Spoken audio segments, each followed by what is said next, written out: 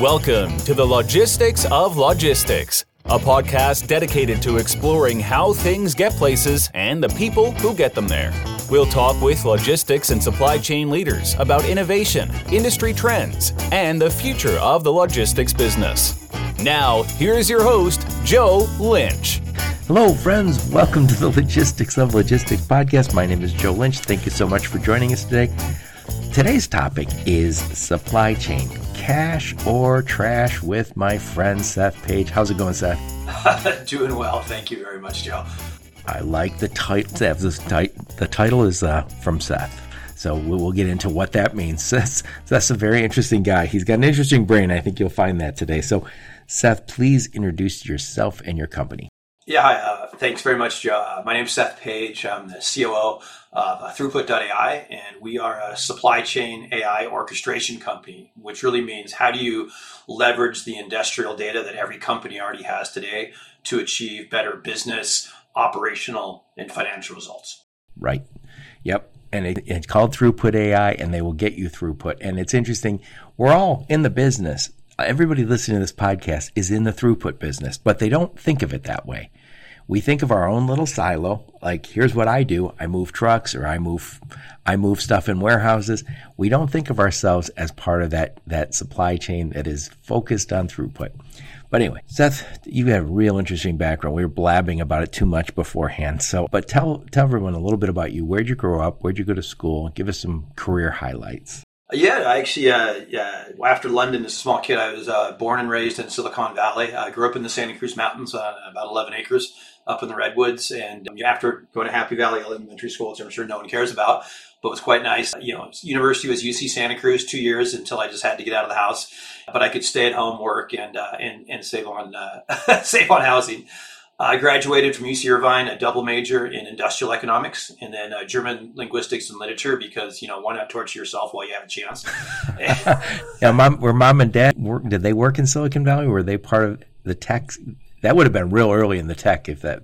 Yeah, no, they didn't. A lot of our neighbors, their parents did. I mean, this is the 70s and 80s, so Apple was just starting. Right. You had Tandy's, you had Sinclairs. My days were VIC-20s and Tandy's and Commodore 64s and Ataris and what have you. Yeah, well, Silicon Valley wasn't Silicon Valley, really. Well, I guess you had HP there. They were the kind of the early, right?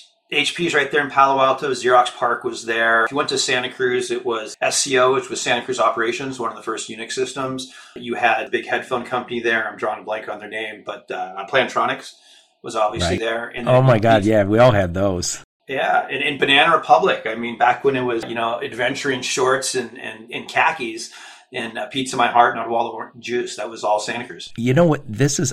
I learned this maybe 10 years ago. Conway Trucking, which now became part of XPO, they were a trucking company, and they were based in Silicon Valley before it was Silicon Valley. And all of a sudden, they've got this big truck yard, and they're like, "What? We're sitting on millions and millions of dollars worth of land." Yeah. So they moved their headquarters from Silicon Valley, and now they moved to Ann Arbor, which became their headquarters. Then they got bought by XPO. But I was thinking, that must have been probably one of their best years when they said, let's sell all this land we're on. Hopefully they owned it and then lease it. Oh, yeah. And they were probably going to get taxed out of it. I mean, my grandma grew up in San Francisco, the early last century. And they used to actually take the dirt road, which was El Camino, where all the tech companies are on. They take a dirt road 4 hours from San Francisco down to the uncle's farms and pick fruit all summer. Right, because it was all orchards and fields. And one of my deals, the VCs actually, that's how back in the 60s and early 70s, I used to drive around to all of the low-slung one-story industrial buildings and stick their heads into every garage that was open to see if people were building electronics. That's how they'd write checks on the spot, 10, 15, 20,000 bucks. So that was early LinkedIn. That was the 60s and early 70s. That was Pitch Johnson and Tim Draper's father. Right. Oh, wow. Kind of two of the pioneers. So after you were in school, tell us a little bit about your career. I know you've done a lot of great things in it. So tell us a little bit give us the career highlights. Yeah, well, after Santa Cruz, I actually went to UC Irvine. I went to Göttingen on a scholarship in Germany, their top school. Then I went to Thunderbird, Global School of Business, to get my master's. And, from the days, I've been working since I was 12, programming, hacking, freaking. I worked in warehouses, packaging, shipping, manufacturing, retail stores, mortuaries, vitamin packers, wedding chapels, surf and bikini shops, which were probably the better job, and bartending, obviously, through college. So I did all of that pre-career like many of us have, which I think puts a certain work ethic in you that you're kind of willing to do anything. COO is my title. Grind. It's really chief janitor is really what I do. It's like I take out the trash and I write POs. So really, I stayed in Germany after graduating. I had a girlfriend at the time, and I got this great job doing cross-border deals for the state of California. So we were actually linking up high-tech and entertainment companies from California, bringing them to Europe and taking all these newer technologies to all of these old legacy companies and incumbents across all of Europe and showing them new ways of changing their businesses. So if you will, kind of the early days of digital transformation back in the 90s when it was really just IT. How do you even use technology in your company to get better results? And we're talking, pre-client server and client server days, old school. Yeah. It's an interesting time because you see, I remember my first few computers weren't connected to the internet. And it's funny when I tell people that, my kids that, they go, well, what did you use it for? I was like, I guess like a giant typewriter. Yeah. They cost $4,500. It was word processing. It was spreadsheets. Notes 1, 2, 3. I mean, Lotus. I actually had a 150 baud half duplex, acoustic coupler modem back in the early 80s, and a 300 baud, and then a 1200 baud, and a 2400 baud, and we used to use the Weiss terminals up at UC Santa Cruz too, right? And that got you onto the ARPANET, which was effectively the DARPANET, which became the internet, because UC Santa Cruz and UC Irvine were on the backbone. But it was interesting because those days really, really hit you because you started helping all these companies out in the 90s and realizing, hey, I got to get in on this and see how to work with these startups. And the best way to do that was to get on the funding side. So I crossed into the dark side. I got into investment banking and private equity and funding and venture capital through a lot of the later 90s and late 2000s. And it was really seeing how a lot of entrepreneurs got screwed, how a lot of companies got screwed, how a lot of companies that were actually quite profitable and doing well would get bought out by private equity and then right-sized, and then the employees screwed so that the PE firms could pull more money out.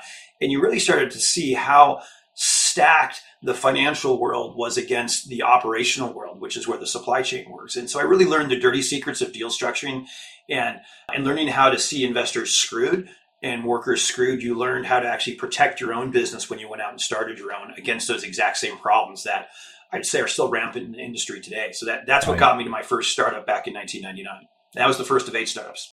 Wow. So what kind of startups were you in? So I started off in large enterprise fintech, bank to bank, global transactions on the back end, big data, machine learning, AI, telco, mobile, security.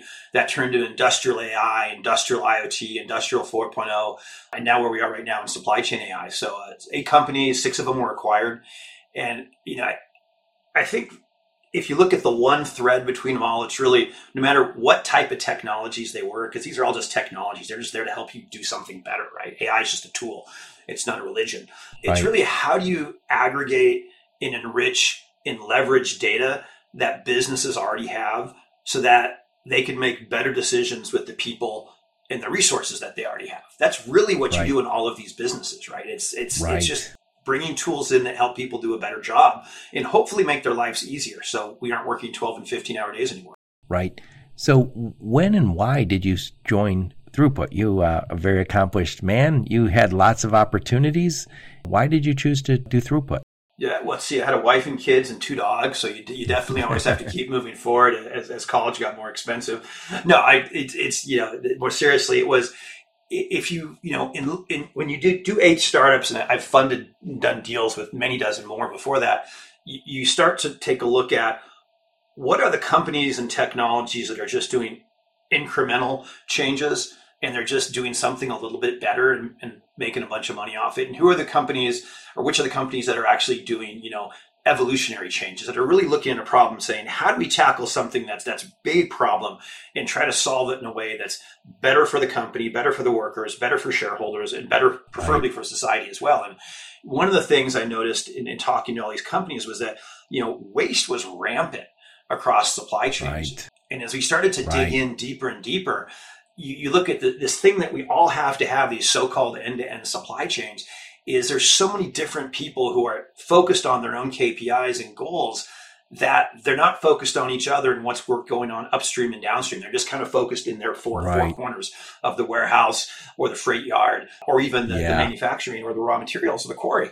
And if you have all these data sources that are siloed, if you're not trying to solve all these problems systemically, then really you just have a bunch of people who are marching in different directions. And we all know that armies that march in different directions never ended up going over the finish line. So I started putting it together with the CEO of the company who I had met, and we actually realized that when you quantified it, out of the $90 trillion economy we have today in the US, $25 trillion of that is waste that's endemic in the supply chain, which that's a huge problem, but it's also a huge opportunity. And so the global economy is $90 trillion.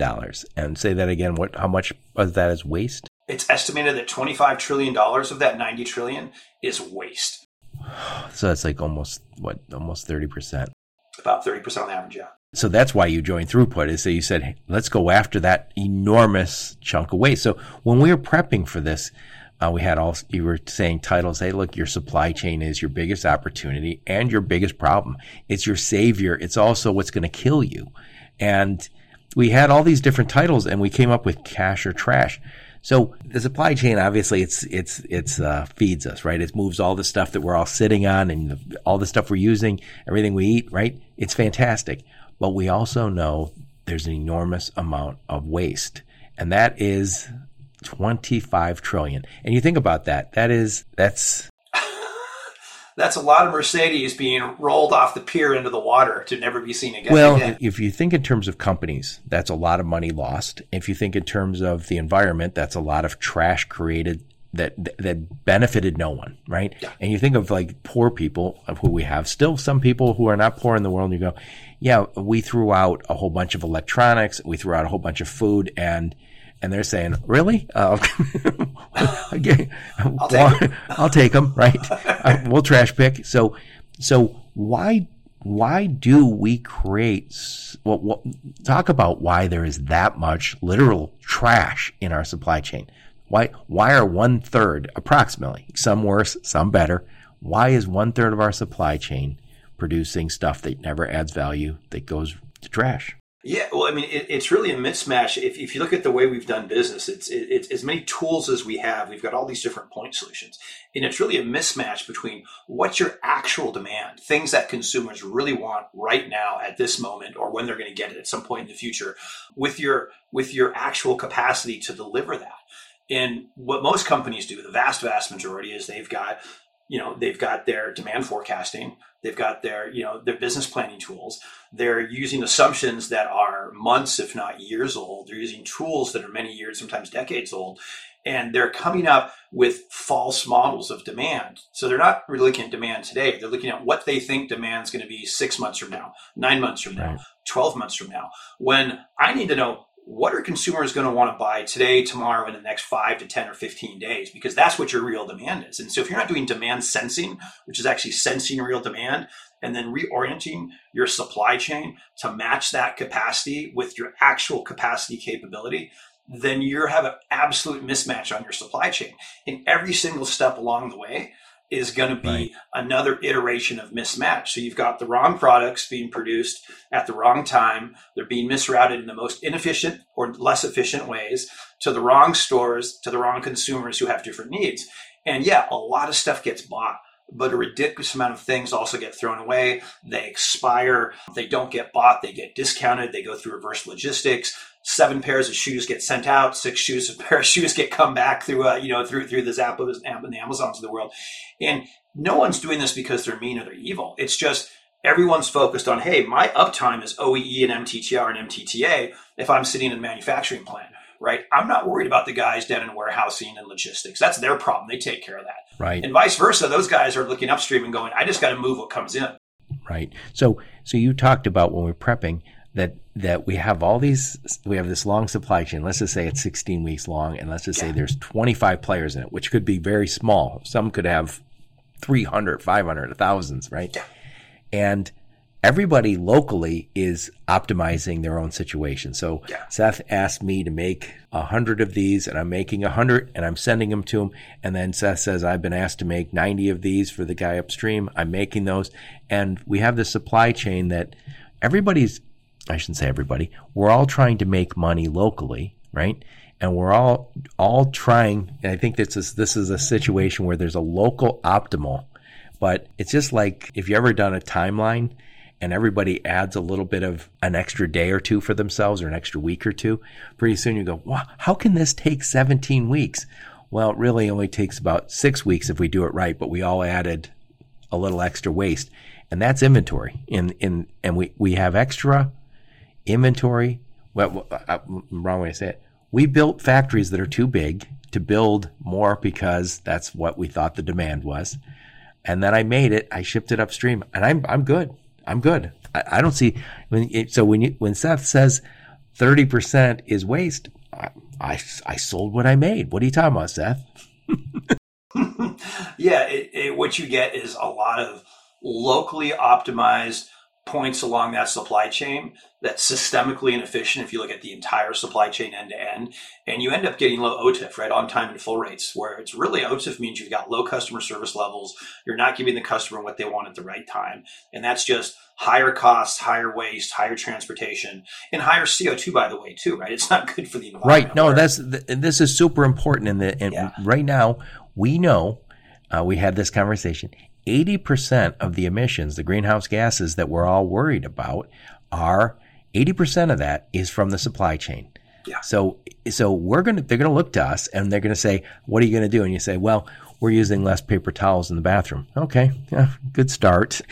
Is there something else we might do? Well, one thing we could do is let's stop building too much stuff and throwing it out. And Seth, talk about the chicken analogy, because you were talking about the chicken that you ate in your refrigerator, and it's a perfect example. Yeah, no, it's kind of stupid, but poultry is one of the industries we're involved in, meats and a lot of food and ag and cement too. And there's so many chickens. I mean, billions of chickens are killed a year. And I remember coming home from a work trip and I'm digging through I always eat all the leftovers in our house. I'm digging through the back and I find this full, beautiful whole chicken in the back, golden brown, and I pull it out and I'm starting to cut it up. My wife's like, no, don't eat that. We bought that like a week and a half ago when you were gone. And I'm like, well, why didn't you eat it? She's like, we never got around to it, which, we got 2 kids, things are busy, things happen. Right. But this happens quite often in every family, particularly in the Western world. And that chicken, we're talking, it was led as a chick, it was fed, it was moved around, it was processed, it was killed, it lost its life, it was shipped to a store. Some family, most likely an SUV or in a minivan, drove there, wasted gas, picked it up, drove it home, cooled it down along the whole way. It's been in a cold chain, kept it cool after it had been warmed and cooled again for a week and a half. And I cut it out to eat it. And where does it end up? It ends up in the trash. And by the way, the house we're at now, we no longer have compost, which is most of our trash in our last house. So it didn't even get composted back into fertilizer. It's just out in the landfill somewhere. So that entire chicken times millions of times a day is just complete, utter waste. And that's waste that in a lot of ways the supply chain doesn't even know about. But the waste that's perhaps even worse is when it's at a store and you say, hey, I've got 100 units of this chicken and I know I'm going to have my next shipment is in a week. And I know I'm only going to sell 40 and I get 60 and you throw them out. You throw something out at the end of the supply chain. And what's not, one of the things this came up when Lineage Logistics was on, they said something along the lines of, if we know we're only going to sell 40 and we can get some of that data and start acting on it and say, hey, you know what? We're only going to sell 40 and it's good for another week. Let's donate 60 to a food bank. But that's just one example, and it's a very small one. But once we start having better decision making, we stop delivering. And right now, during the pandemic, we as consumers started hoarding. You better believe procurement people are doing some of the same, because the boss came down and kicked them in the butt and said, where's our inventory? So when they have the opportunity, they're going to say, never again. I'm going to fill the shelves with inventory and I'm safe. But the reality is a lot of that inventory is going to get thrown out. Yeah. Well, and if we look at it now, we have a lot of our customers, some customers want to be like Amazon. They just want to move as much volume as they can. So just produce. And that means killing those machines, running them 24 if missing 7, reducing your changeovers as much as possible and just getting product out because there's demand in general. And that may sell $3 million more this year, which is great. But the waste side and the reverse logistics side is that there's a ton of waste endemic in that. And if you just turn around, use the AI, the supply chain data you already have to look at the mix you have of products and the actual demand that your customers want and reorient your supply chain to handle these additional products that are in higher demand that you can get more inventory turns on, you could actually make $9 to $12 million more. So $3 million sounds like a lot, but it's your worst case scenario because all you're doing is producing more that's not really necessarily in demand versus producing what people really want at that point in time. And that takes a change of thinking. But the thinking really comes because most people don't have the data because the data's stuck in the silo upstream or it's stuck in the silo downstream. So we've got all these silos, and so you think about a complex stuff. So think about like my microphone that I'm just touching, shouldn't touch, but that microphone probably made in Asia, and there's hundreds of suppliers, right? And they're all coming together, and hopefully they have some sense of their production numbers and they can pull through. But chances are there's a whole bunch of stuff that is obsolete on their shelves. And by the way, you mentioned this before. If you're the CFO or if you're the controller of that facility, rather than say that is inventory is now a liability, now it's garbage, and I have to take it and say to the boss, that is garbage and needs to be thrown out. Rather than do that, what do you do? Yeah, I mean, honestly, there is a huge call it an asset. Yeah, is it an asset or liability? If you look at financial accounting, anything in inventory is an asset, right? And the problem is if you actually do throughput accounting and look at that, anything that's above a certain minimal inventory that you want to keep on hand, that's just locked up working capital that could be reinvested elsewhere. It could be reinvested in workers, in capital expenditure, could go back to investors, it could go to shareholders, it could go into new trucks, whatever it is, but it could be reinvested back into the company. And CFOs, I think they're probably the most guilty of this because as long as they're hitting a certain metric of profitability that hits their EPS and Wall Street's happy with them, everyone's making their bonuses. But meanwhile, then at the warehouse, you've got Amazon workers peeing in bottles, right? They don't have resource or money. You got their truck drivers peeing in bottles. And anyone who works in the supply chain, logistics, manufacturing knows that they're always undersupplied, they're under-resourced, they're under-budgeted, but they're expected to produce more and more and move more and more goods. And what it comes down to is the CFO is sitting on a massive amount of obliterated or ignored working capital and profits that are in the supply chain. They're endemic. They're locked up in that supply chain and being wasted. And my thing is you're doing not just your employees and your suppliers a disservice, you're doing your investors a disservice. That's so much money that could get deployed better elsewhere. And if you're deploying that better, you're actually in a more competitive situation than your cohorts in that industry. And as a great example, we work with a lot of cement and building material companies. And from an emissions point of view, right, 10% of all global emissions come from the cement supply chain. Yet every single house in the US and in the world, really, for the most part, has cement in it. Almost everything we buy, almost every road we drive on, cement is critical. It's been here for thousands of years, cement and concrete in different forms, back to the Romans and before them. So it's something that we need. It's not going away. But if you can optimize that supply chain and get rid of the waste, you have a huge ability to reduce not just emissions, but make those companies more profitable. So the ones we're working with closely are the ones that are able to optimize their supply chains and get the right products to market at the right time, reduce their CapEx where they don't need it, increase their spending where they do need it, and have a more profitable company, which ultimately means they're making more money, their employees are getting paid better, they're producing less waste, and they're going to have a higher share price, which just keeps rewarding them versus companies that keep dragging their feet. It's kind of the leaders versus the laggards, if you will. Right. So earlier on in the podcast, you said we all want to make better decisions in the supply chain. So we're not deliberately creating 30% waste, right? No, we're not trying to create trash. We're trying to create cash. So we're all making the best decisions we can. So, and you said, we're not always able to, because we're all siloed in this supply chain. It'd be nice if I could say I have from end to end, from the time I make the order to the time I get paid, I have visibility. I not only do I have visibility, I'm connected, I'm collaborating along the way. That truck's late, this order's late. I'm able to constantly collaborate. That's what we're looking for. We're not quite there yet. We're still too siloed. But so we all want throughput. And could you define throughput for us? Yeah, if you think of throughput, it's really just flow, right? So it's kind of the speed that a company is able to generate money through sales. And that becomes the flow of goods through its pipeline, right? So you've got material flow in one direction, which means cash flow in the other direction. So when you think of throughput, think of flow. And if you think of any type of flow, whether it's liquid, if you have a bottleneck, if you're squeezing down on a pipe, you have a restriction, you have a bottleneck, your flow is reduced. So it doesn't matter what you do upstream. It doesn't matter what you do downstream. You are never going to go faster than that weakest link right there. And so you have to understand where your biggest bottleneck is, where the other bottlenecks could be that pop up. And you have to reorientate everything around that, because that is going to be what determines how much you create. And that's going to ultimately determine your product mix.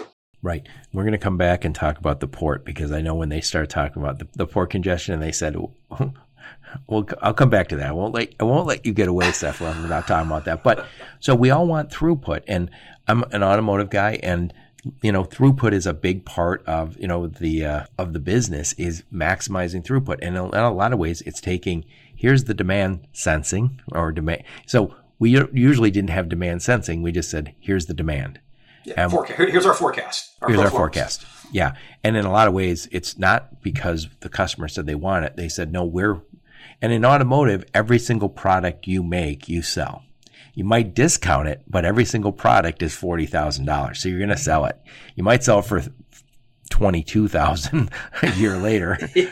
I doubt they're discounted that much, but they do get discounted. But every single vehicle, and that's an unusual business though. So we would always say we have to figure out what to make. And we always use throughput. And here was the problem. All that siloed information, we would take all sorts of inputs. And I swear, I'm not just saying this to make your software seem, like the only answer. We could create throughput, but it was almost like you had to get sorcerers, like 3 sorcerers together and touch swords. It was really, really hard. And I remember, I'll be honest, I was a lean practitioner. I was doing the workshops. If you were to leave me to my own devices, I'm not so sure I could come up with the proper throughput. Because what you're trying to do is you're trying to take, here's our demand, and here's our capacity, our available capacity, and you're trying to align it. And it's not easy. It's not. And it's really not, because we've kind of built ourselves this Babylon, all these different, you look at it, you've got your demand forecasting system, your S&OP system, you got your IMS, your TMS, your WMS systems down in the warehouses and transportation inventory. You've got your ERP system, obviously, in your DRP systems and MES systems and PLC systems and, and sales and CRM and dozens. Basically, any 3-letter acronym you could come up with is somewhere in the supply chain.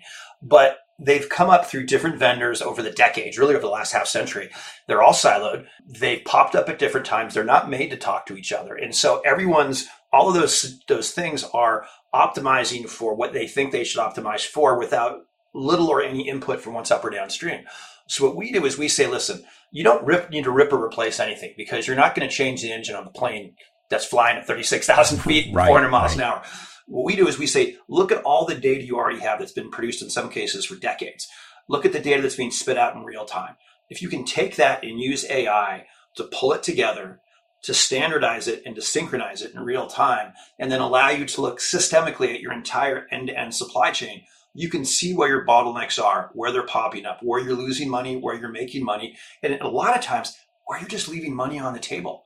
You're shipping everything to DC1 when two-thirds of your goods should be going to DC2, 3, 4, and 5, because they get to the end customer better with a faster go-to-market, better timing, and the right product market fit. And so it's like, you're profitable, but you could be 4% more profitable if you just use the data you already have. But you have to use AI, because no human, like you said, no person can crunch through that much data. 2 billion rows of data constantly changing does not a happy data scientist make. Right. So one other thing related to this is, it's funny. If you should ever want to learn more about throughput, and I really think you should, because this is coming. There's just no reason that we would not keep going further. And it's funny, you mentioned some reasons we wouldn't, and it's usually because it's the status quo. But there was a book written many years ago called The Goal, and it is where the theory of constraints comes. And by the way, theory of constraints, just saying it, you go, oh God, please don't, I'm going to be dragged into, and I remember when I was first exposed to theory of constraints, it has almost like a religious feel to it for some people. They would call themselves, I'm a Jonah, because Jonah was the star of this fable, The Goal. And it absolutely positively is all the right stuff.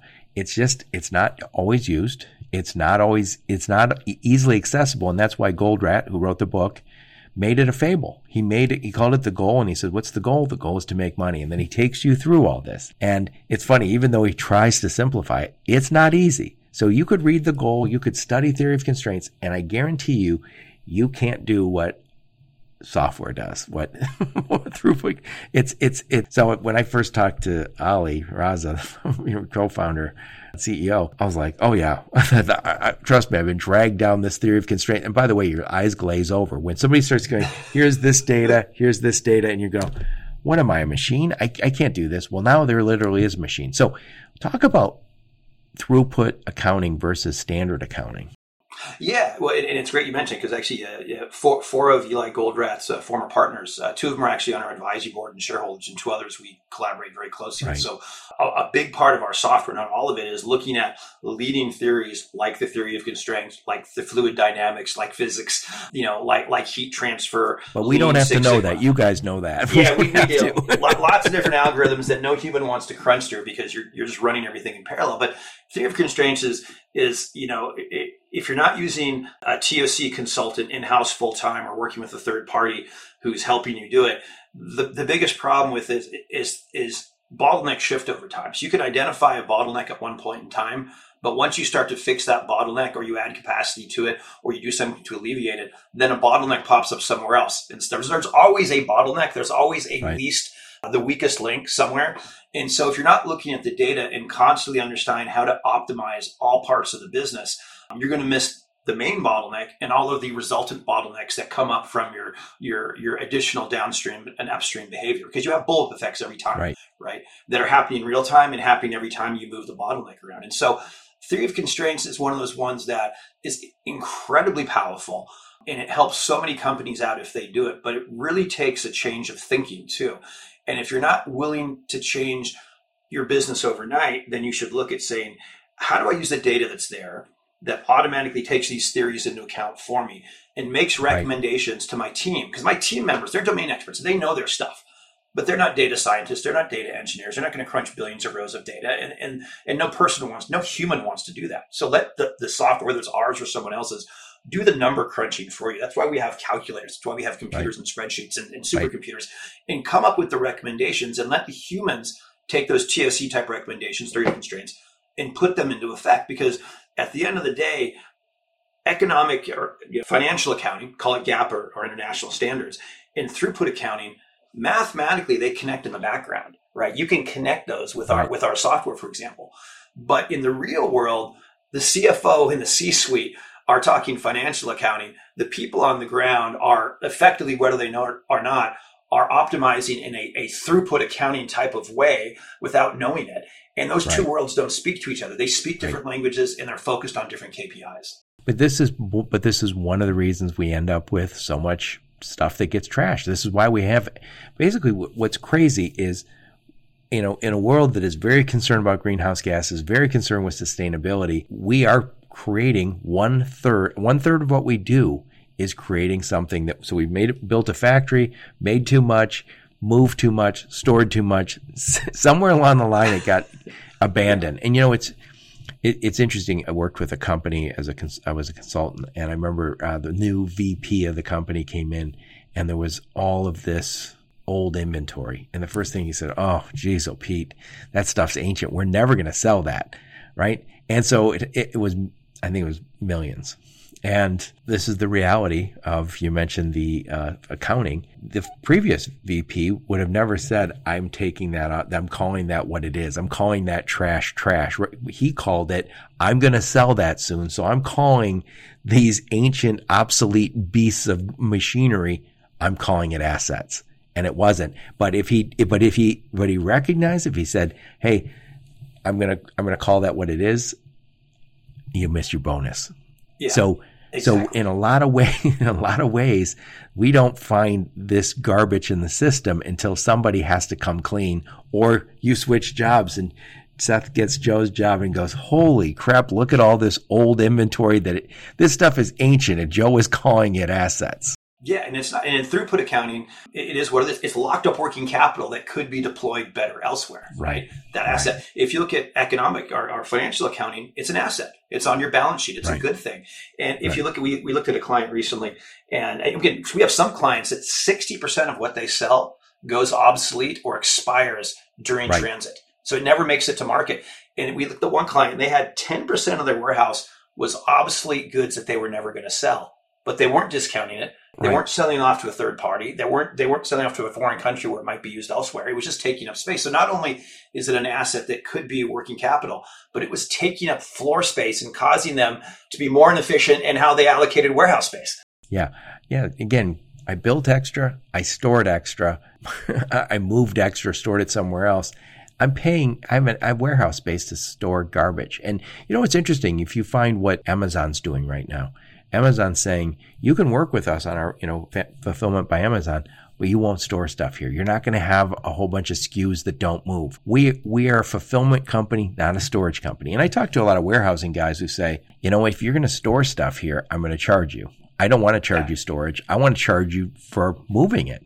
Yeah. If it's a storage, it's storage. But one other thing, and I think this is what makes it also difficult. We all love options, right? So you think about like my glasses, right? There's not one kind of glasses. There's hundreds of. So a company says we offer 70 different models. If we sold one pair of glasses, said, hey guys, you guys should all align to what that fat old guy wears, right? So because he's the most stylish, right? Old guys, plural, by the way. yeah. But you think about that, it would be easy. But we all want options. And so in my factory, I have all of these different lenses. I have all these different frames, I'm sure, and fasteners and all the stuff that goes into it. And that's the hard part, because I say, well, what should I build today? Seth, I want. Yeah. Well, and you have that data because you have the POS data, you have the browsing data, you actually have trend data. So you actually know what glasses are in style, which are going out of style. But if you look at this e-commerce world that us Americans, but the Western world lives in, where everything's just drop shipped to your house, in a way, it's amazing because you have VCs plowing money into all of these last mile companies. But really, e-commerce is, if you think about it in a big perspective, e-commerce is just the last mile, really the last 10 feet or the last 5 feet. Right. That's just slapped onto someone else's supply chain. Right. If you look at X% of those goods that are sitting off of Los Angeles and Long Beach port, what are they? They're basically they're floating storage for a lot of e-commerce companies, because whether you get it in 3 days or 13 days, as long as you're happy with when you get it and it's what you want, I don't have to deal with the supply chain. Someone else has dealt with that cost. Right. And I'm making money and margin on the front end. And the problem is people in supply chain logistics and manufacturing, they're the ones that bear the brunt. They're the ones that have to do more with less and deal with it. And in non-COVID times, we all forget that, right? Chicken shows up at the store, the toilet paper's there, the glass is there, the cement's there. We're happy. We almost never see disruptions. But we forget that every day in logistics and supply chain, everyone's putting out fires everywhere because that's their job. They're trying to hit their KPIs, they're trying to hit their bonus. CFO is trying to hit his profitability. We just don't see it. And it's when big things like COVID pop up, or a big freeze in Texas, or a big typhoon in Malaysia or Taiwan, that suddenly, or Japan with the nuclear disaster in semiconductors, that these things happen. And then suddenly consumers are like, oh my God, what's disrupted the supply chain? Well, the supply chain's always been inefficient. It's just most of the time it's masked. You guys don't see it, right? But we all know in the business that it's already a pretty inefficient animal, and we need to do something soon or it's all going to fall apart. Right. Well, I think we get better and better, but we've gotten it. So I'll just throw this out there. Order to cash. Let's just say it's 18 weeks for a product. I have, while it's in my factory, I'm connected, right? My suppliers, I'm not exactly connected to them, but then all my stores or distributors, however I'm selling it, with the disconnects just get greater and greater. And it's almost like a tolerance where you build it up. You're building up. I'm a little off here, little off here, a little off here. And by the time you get to the end, you go, I'm really off. And I think, again, throughput is wildly important. We all know that. And I will say this, guys, I'm assuming there's somebody who listens who says, I can do throughput. Most cannot do throughput on their own. It is, It's one of those things. It's one of those things. And again, I was exposed to it. I watched it happen. I probably did it, but I couldn't do it again to save my soul. And it is taking a whole bunch of data and making better decisions. And those better decisions are going to make us more money. It's that simple. It's that simple. And reduce that waste. And I think I think we'll be able to right now say this is the biggest savings in your supply chain is throughput. It's not getting a little less for your truck. I mean, say, hey, I got that truck for $100 cheaper. That's cool. You're still shipping stuff that is going to never be consumed, add no value to the consumer. And you're adding more wear and tear to that truck that's being used more frequently to ship things that aren't in need. So it just reverberates. And that's the thing though, like if you say through the distributor, hey, somebody bought it. I don't care what happens downstream.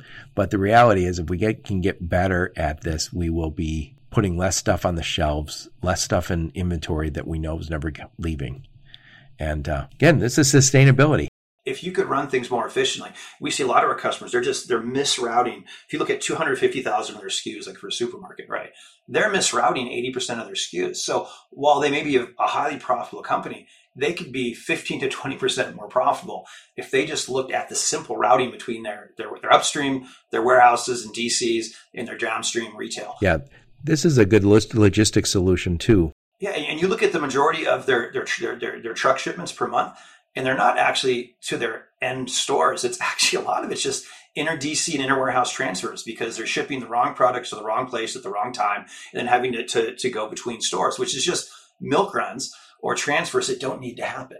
Right? You could have shipped it to the right place the first time around, and gotten the product to market 3 days earlier and shaved on trucking, fuel, shipping costs, and by the way, not less 16% to expired goods in the process. Right.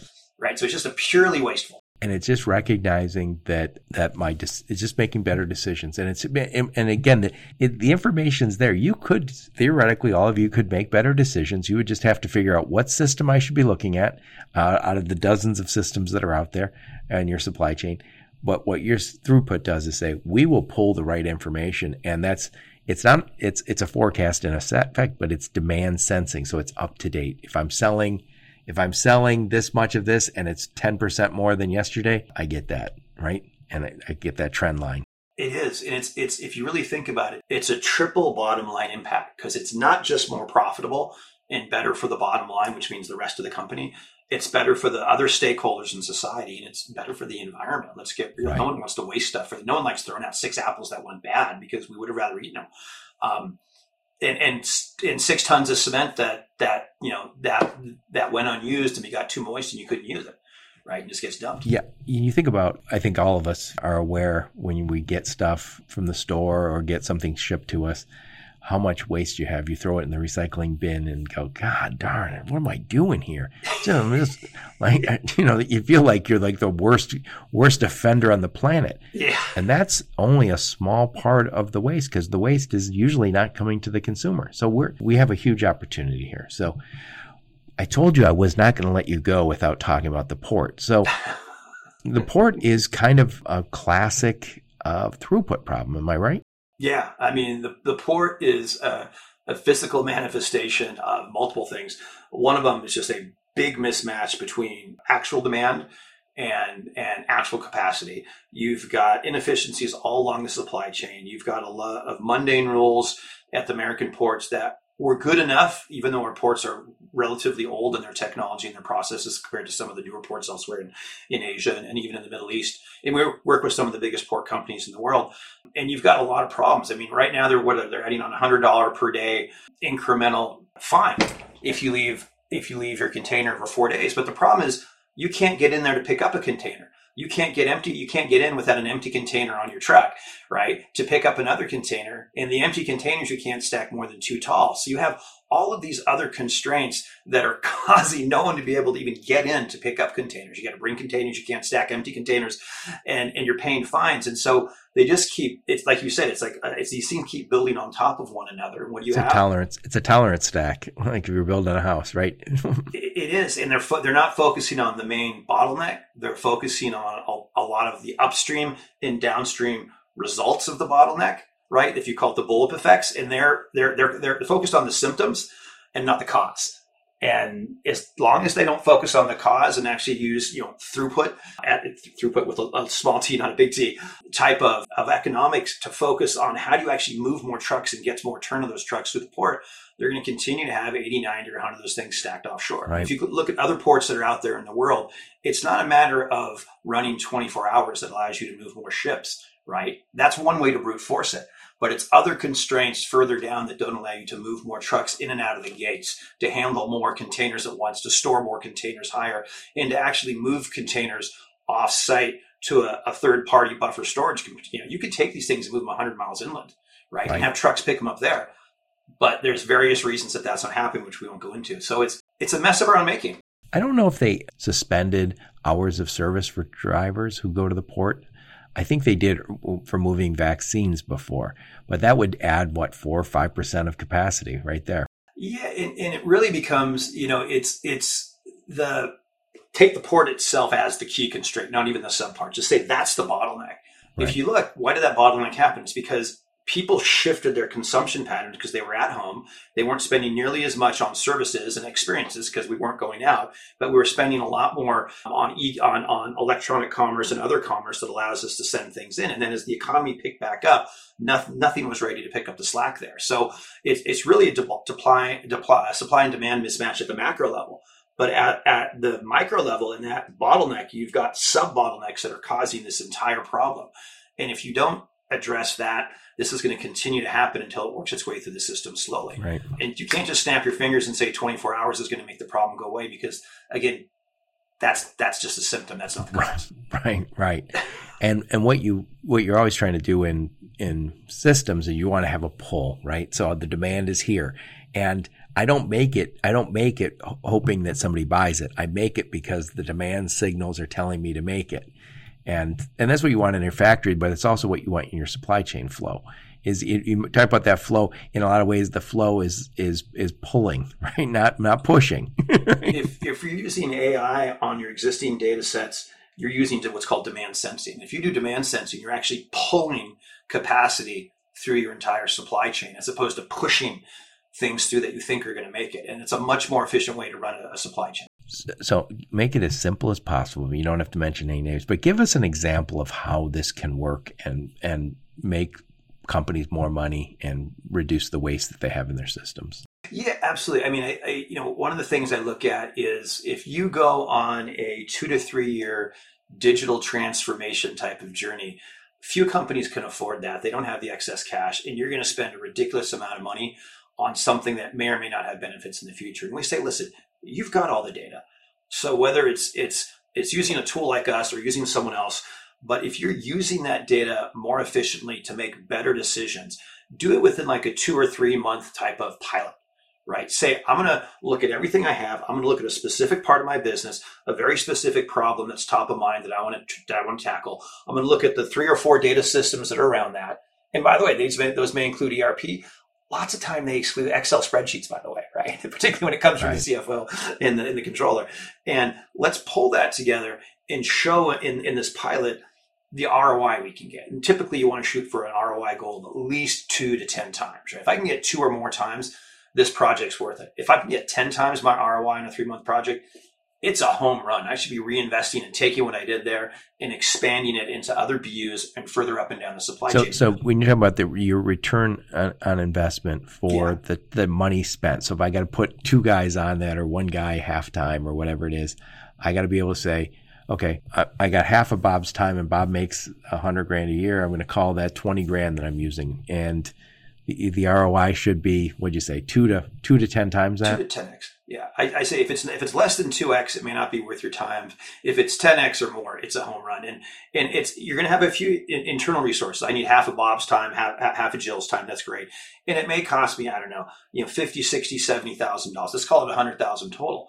But if I could turn around $250,000 to $1 million in savings off of that, and then reproduce that elsewhere, that's a natural. I could take that and turn it into a full project. So that's what you've been able to do with some of your customers? Yeah, we've actually gone around. We've actually shown customers on 3-month pilots that they can save over 400 times ROI, right? Just huge ROIs. There's so much inefficiencies in some of these companies that if you can focus on the right low-hanging fruit, you can show a home run right up front. And then you go from that to a full enterprise deployment, which is how do I use more data across my supply chain to get even more and more captures? So the output of this is I'm making better decisions that make me more money and produce less waste in the system. Yeah, absolutely. So throughput is it give me a dashboard? How do I actually make, or is it push the information into my system? Yeah, I mean, no one needs another control tower with 700 KPIs that no one understands, right? Like we've all seen those for the last 20 years. It's what we look at is it's a very simple. You have your command center, right? You call it your dashboard that's showing you across my entire supply chain, where am I making money? Where am I losing money? Where are the bottlenecks I should be focused on? What are the recommendations around these specific problems when I drill down into each one of them? And then what are the KPIs around that? And how much money could I be saving on an estimated basis? And the nice thing about AI is it can crunch all this data and actually make predictions. It can show your demand tomorrow, next week, next month, next quarter, which other systems are using assumptions in old data to try to do that. But as we all know from investors, right, past performance is not indicative of future returns. Neither is the supply chain. Right. And, when we get to this magical place where from order to cash, end to end, I have not only am I connected, I have visibility, I'm able to collaborate, I'm able to make better decisions every step of the way. And again, we're never going to get to a place where it's doesn't require a little collaboration, not anytime soon, right? We'll be there at some point, so we can make those decisions, but we're not there now. What we have is a whole bunch of, you said, local optimums. So I have a WMS, I have a TMS, I have ERPs.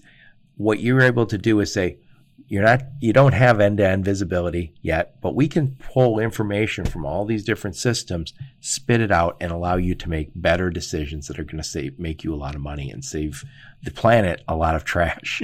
Yeah, it's a triple win, and it's really just using your data more intelligently to get better operational and business and financial results. That's why people always say, like, hey, data's the new oil. That's the Silicon Valley thing for the last 5-6 years. I go, yeah, that's great. But the thing about oil and petroleum products is if you don't refine it into something, you don't have anything, right? It's just oil. That's all it is. It doesn't do anything on its own, really, besides lubrication. And even then, you got to have the right type of refinement. So we say, take the data you have and make some sense of it. And again, no one wants to sit there with a slide rule or their fingers or even a calculator or a spreadsheet and try to crunch 2 billion rows of data in real time. Why would you? It makes no sense. It's not scalable. So let the machines do the work, let the software do the work, and let the humans take the outputs and implement them, because that's what we're great at. We're good at making judgment decisions. Right. And I'll throw this out there just because I'm familiar a little bit with throughput from my past life as a lean practitioner.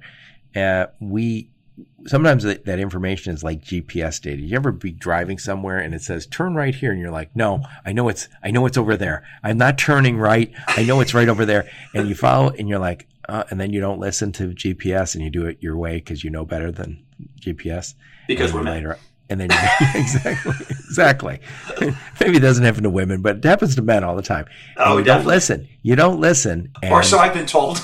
Yeah. Could you go to your wife? Is your wife home? And it's interesting because it's the same thing. Sometimes it's counterintuitive that you turn left to go right, and throughput information sometimes is the same way, where it might tell you, oh, by the way, this product line, you've never made any money on it. And you go, oh, no, you don't understand. Our customers ask for it. We sell a lot of it. And at some point, you have to go through it step by step. And somebody goes, here, I'll show you. You don't make money on these 17 SKUs. And it's a comeuppance, but it's the right way. And I've always said this ever since I worked in throughput, little t, not the big T, is that it's the right way to do it, but it's not easy. It's got a lot of nuances, and it's easier to just do it the conventional way that we know has been disproven in a lot of ways. Well, as they say, tell me how you're going to measure me, and I'll tell you how I'll act, right? And if you tell me I'm going to get my bonus based on how many widgets I produce, I'm going to work like hell to produce that many widgets. But I may be building up massive inventory in the warehouse. It's just taking up space and it's not moving to market. Right. So I'm not helping anyone downstream, and I'm not helping the company out really. So you can then adjust. Once you know on a per SKU basis what's profitable, what's not, how you can change things, how you can understand the most efficient routes, where your OTIF is high or low, and where your cost to ship is high or low, and you get those recommendations to reorient certain things. then you could change KPIs and say, hey, just having a 95% OEE, uptime on your machines doesn't really make sense if that machine's producing the wrong good. Why don't you switch lines and build something else for half the time? Because that other good is very profitable, maybe more profitable. It's the local optimum. Again, I've optimized on the local level, but it doesn't work on the macro. So let's wrap this bad boy up. I know we've gone all over the place, but talk a little bit about what's the sweet spot for your company throughput AI. Yeah, I mean, we look at anyone who makes something or anyone who moves something is going to want to look at software like ours that helps you optimize your supply chain, right? You've got data. Right. If you look at it, every company out there that's 500 workers or more has data. They make up 48% of the global economy, by the way, right? Companies of 500 people or more, even though they're just 1% of the companies. So your company, if you're listening to this, you've got data, you've got smart people. Your CFO wants to make more money. You'd like to make more money and work less. And the reality is if you use that data better, you can make better decisions and actually get more profitability with less waste and a lower workload, which is a win-win for everyone, right? So, we look at food, ag, building materials, cement, electronics, automotive manufacturers, whatever is in demand, which right now kind of everything is in demand. Right. You have this massive demand, but the reality is a lot of it, or a certain subset of it's not worth shipping, right? You can actually focus on your better earners and get more inventory turns and higher profitability and weed out some of your losers. And again, we have that ABC XYZ analysis and all that built into our platform. So we make it really easy and turnkey for folks to understand where they're making and losing money and where they're leaving money on the shelf or in their supply chain so that they can make it. And for us, it's for the leaders, people who want to leapfrog and be more profitable and have a better workforce is better. If you're just going to be a laggard and drag your feet and do the same old thing, you're going to get the same old result. It may be good enough for now, but eventually those leaders are going to romp you. And that's true whether you're incumbent or whether you're a 500 person company. This takes us, this is one of those emperor new clothes moments because again, nobody wants you to come in and say, hey, how long have you been doing it this way? And you go, 5 years. Well, this is how much it costs you, right? Nobody wants to have that conversation, right? But the people who do have that conversation say, hey, we're on a constant quest. We've been on it for a long time to get better and better and better. And throughput was always out there. I just say it was too difficult for most of us to adapt to. And it was manual. That was the problem. That's what I meant. That's what I meant. It just like we've gotten used to the easier approach. So you mentioned that, and people who move this. So let's just say I'm a logistics company and I've got more than 500 guys, and I say I just move what they tell me. I'm not telling my customer not to move that because it's not profitable. I don't know what's profitable for them. I'm moving it because they asked me to move it. Why would I do anything different? Yeah. So we've helped quite a few logistics and transportation companies and freight forwarders. And what's interesting is they actually have a heck of a lot more data than they think on their invoices, their bill of lading, their internal, their breakdowns per customer, the frequency of shipments, what's on there. And when you start to stitch that data together and show them actually who their most profitable customers are, who their best paying customers are, how do you match the best shippers to the best truckers? There's a lot of low-hanging fruit, even in what seems like low-margin, simple businesses, in very simple data sets, actually, right? Lots of times we're just uploading tons of invoices and bill of lading, bill of shipping that people have never looked at, right? Because who's going to look at 100,000 or a million or 10 million invoices? So would you go back and say, let me look at the last 3 months of business, or how do you tell them this is the opportunity? Yeah, what's optimal typically, whatever data you have, you start with. But what's optimal, just because of COVID having put such a big kink, if you will, in the supply chain, and really changed kind of demand. The last 3 years is helpful, but again, most companies have years, if not decades, of information stored, so that's not a problem. Most of them don't even know they have it, by the way. It's just sitting there in some table in SAP, or it's sitting there in some Parker Hannifin database or some TMS system. And they look at the IT folks to extract it. But the reality is most of them have access to the data. A lot of them pull it into Excel spreadsheets through macros and try to make sense of it with pivot tables and little macros they built. Right. But we can grab that exact same data and a lot more of it and combine it with other data with the Throughput.ai tool, and then surface those better results to them and say, hey, these are the folks, these are the shippers, these are the freighters, these are the lanes. These are the lanes you should be swimming in, because if you're not, you're just going to keep doing the same thing you're always doing. And oh, by the way, you got a lot more competitors than you did before. right? And they're starting to play with new tools and they're getting better results. So if you're not keeping up with the Joneses and actually trying to leapfrog them, you can't go hire 5 data scientists and expect magic, because data scientists are smart people who look at data, but they're not machines. They can only look at so much data. At some point, they got to run it through tools.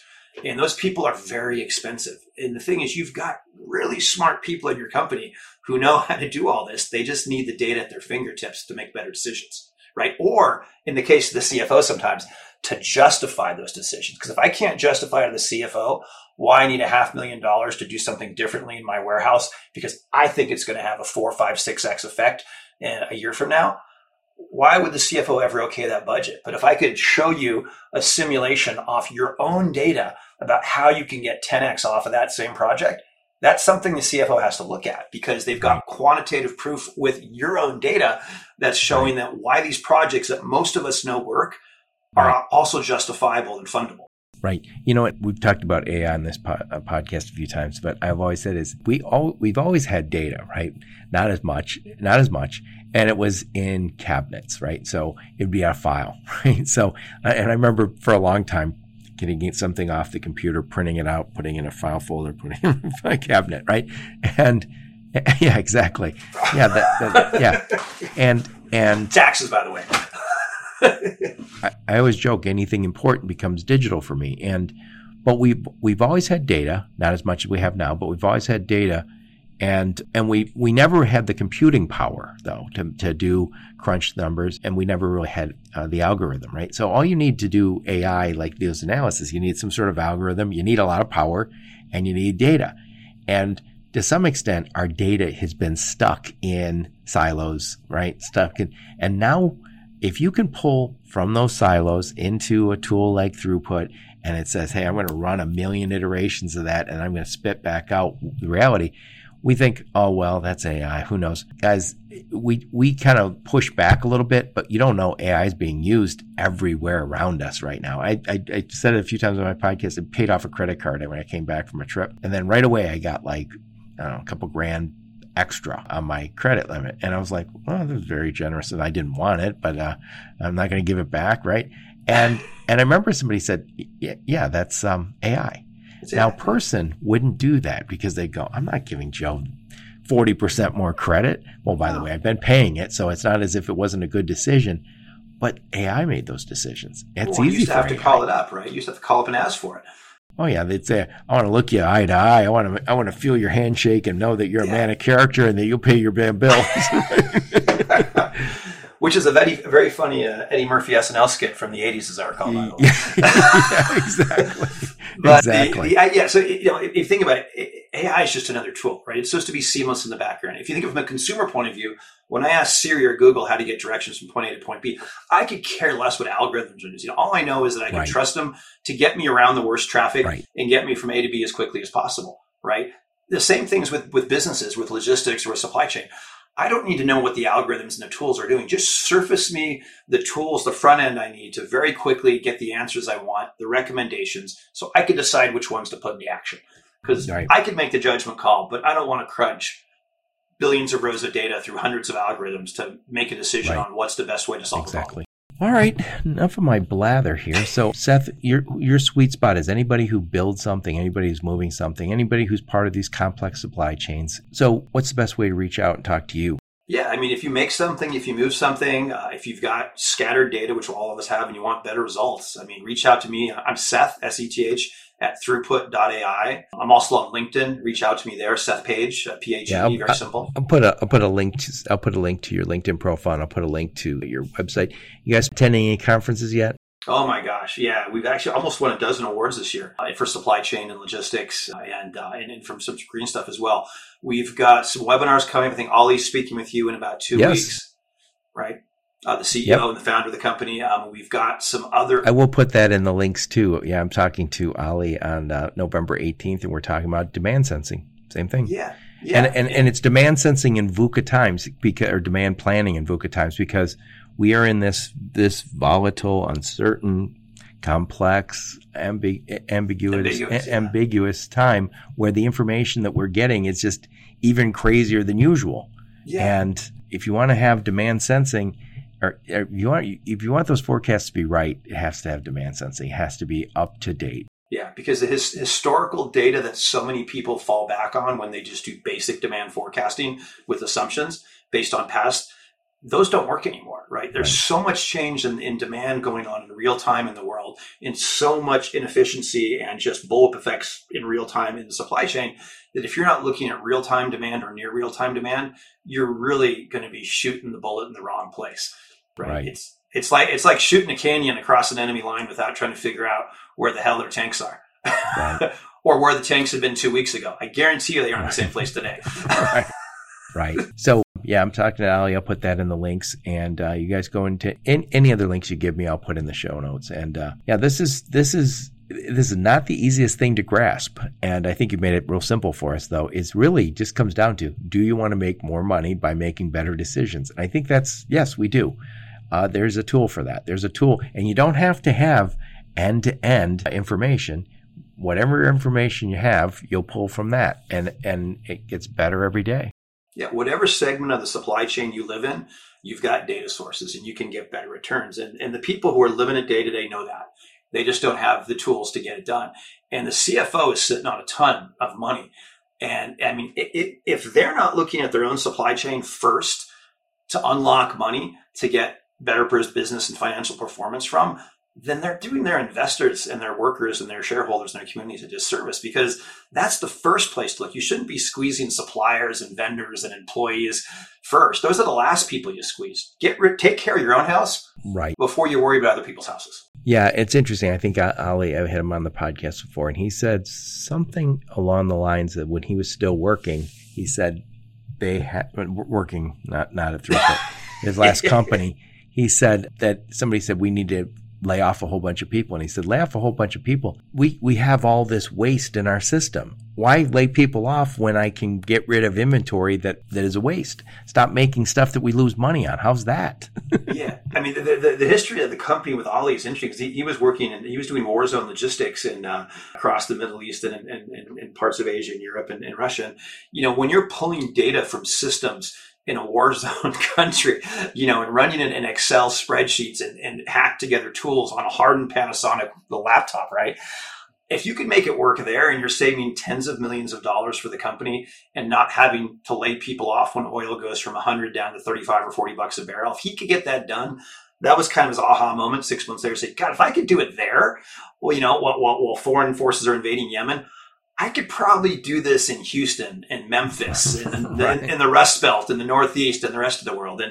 And that's how we started Throughput, was saying, hey, I can apply this to this vertical and this vertical and this vertical. And then once you get into TOC and these different theories, you realize that from an AI's point of view, from a data point of view, these are all the same problems. You're solving supply chain problems, right? It doesn't care if it's cement, if it's oil and gas, or whether it's berries, right? Or building materials. It's how do you find the most efficient way to make the best products that people want in the most profitable way with the least amount of waste. And there's always an optimal solution for that.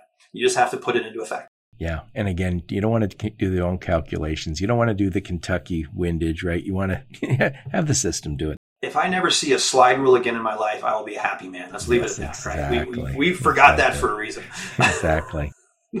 All right. Well, Seth, thank you so much for coming on the podcast. You've simplified this as much as this topic can be simplified. It really just comes down to better decisions and more money, less trash, more cash. Absolutely, Joe.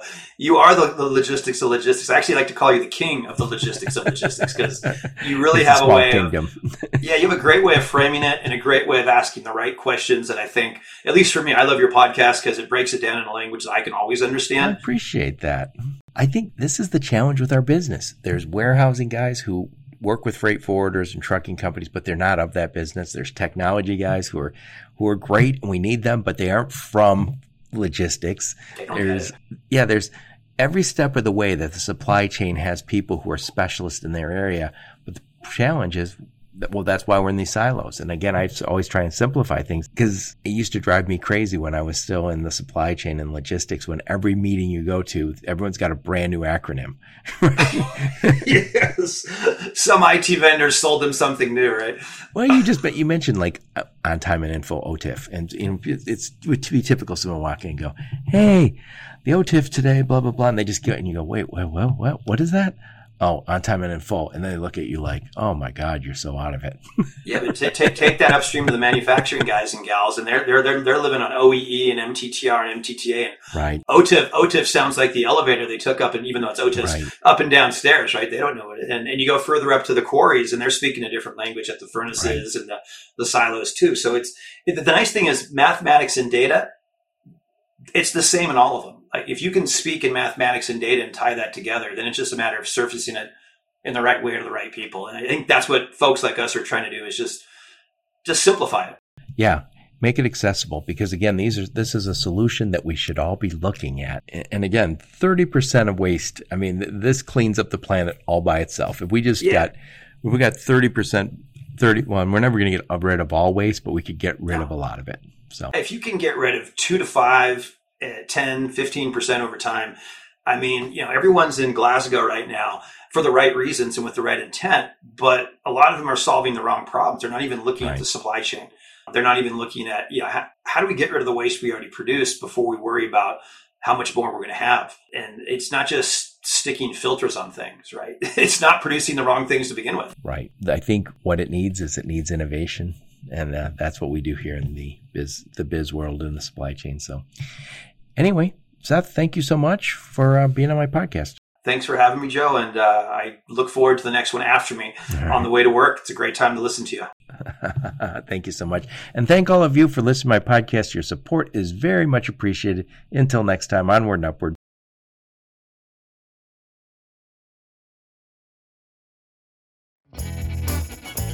You've been listening to the Logistics of Logistics podcast, where we engage in conversation with experts in the logistics field. For more details, visit thelogisticsoflogistics.com or follow Joe Lynch on LinkedIn.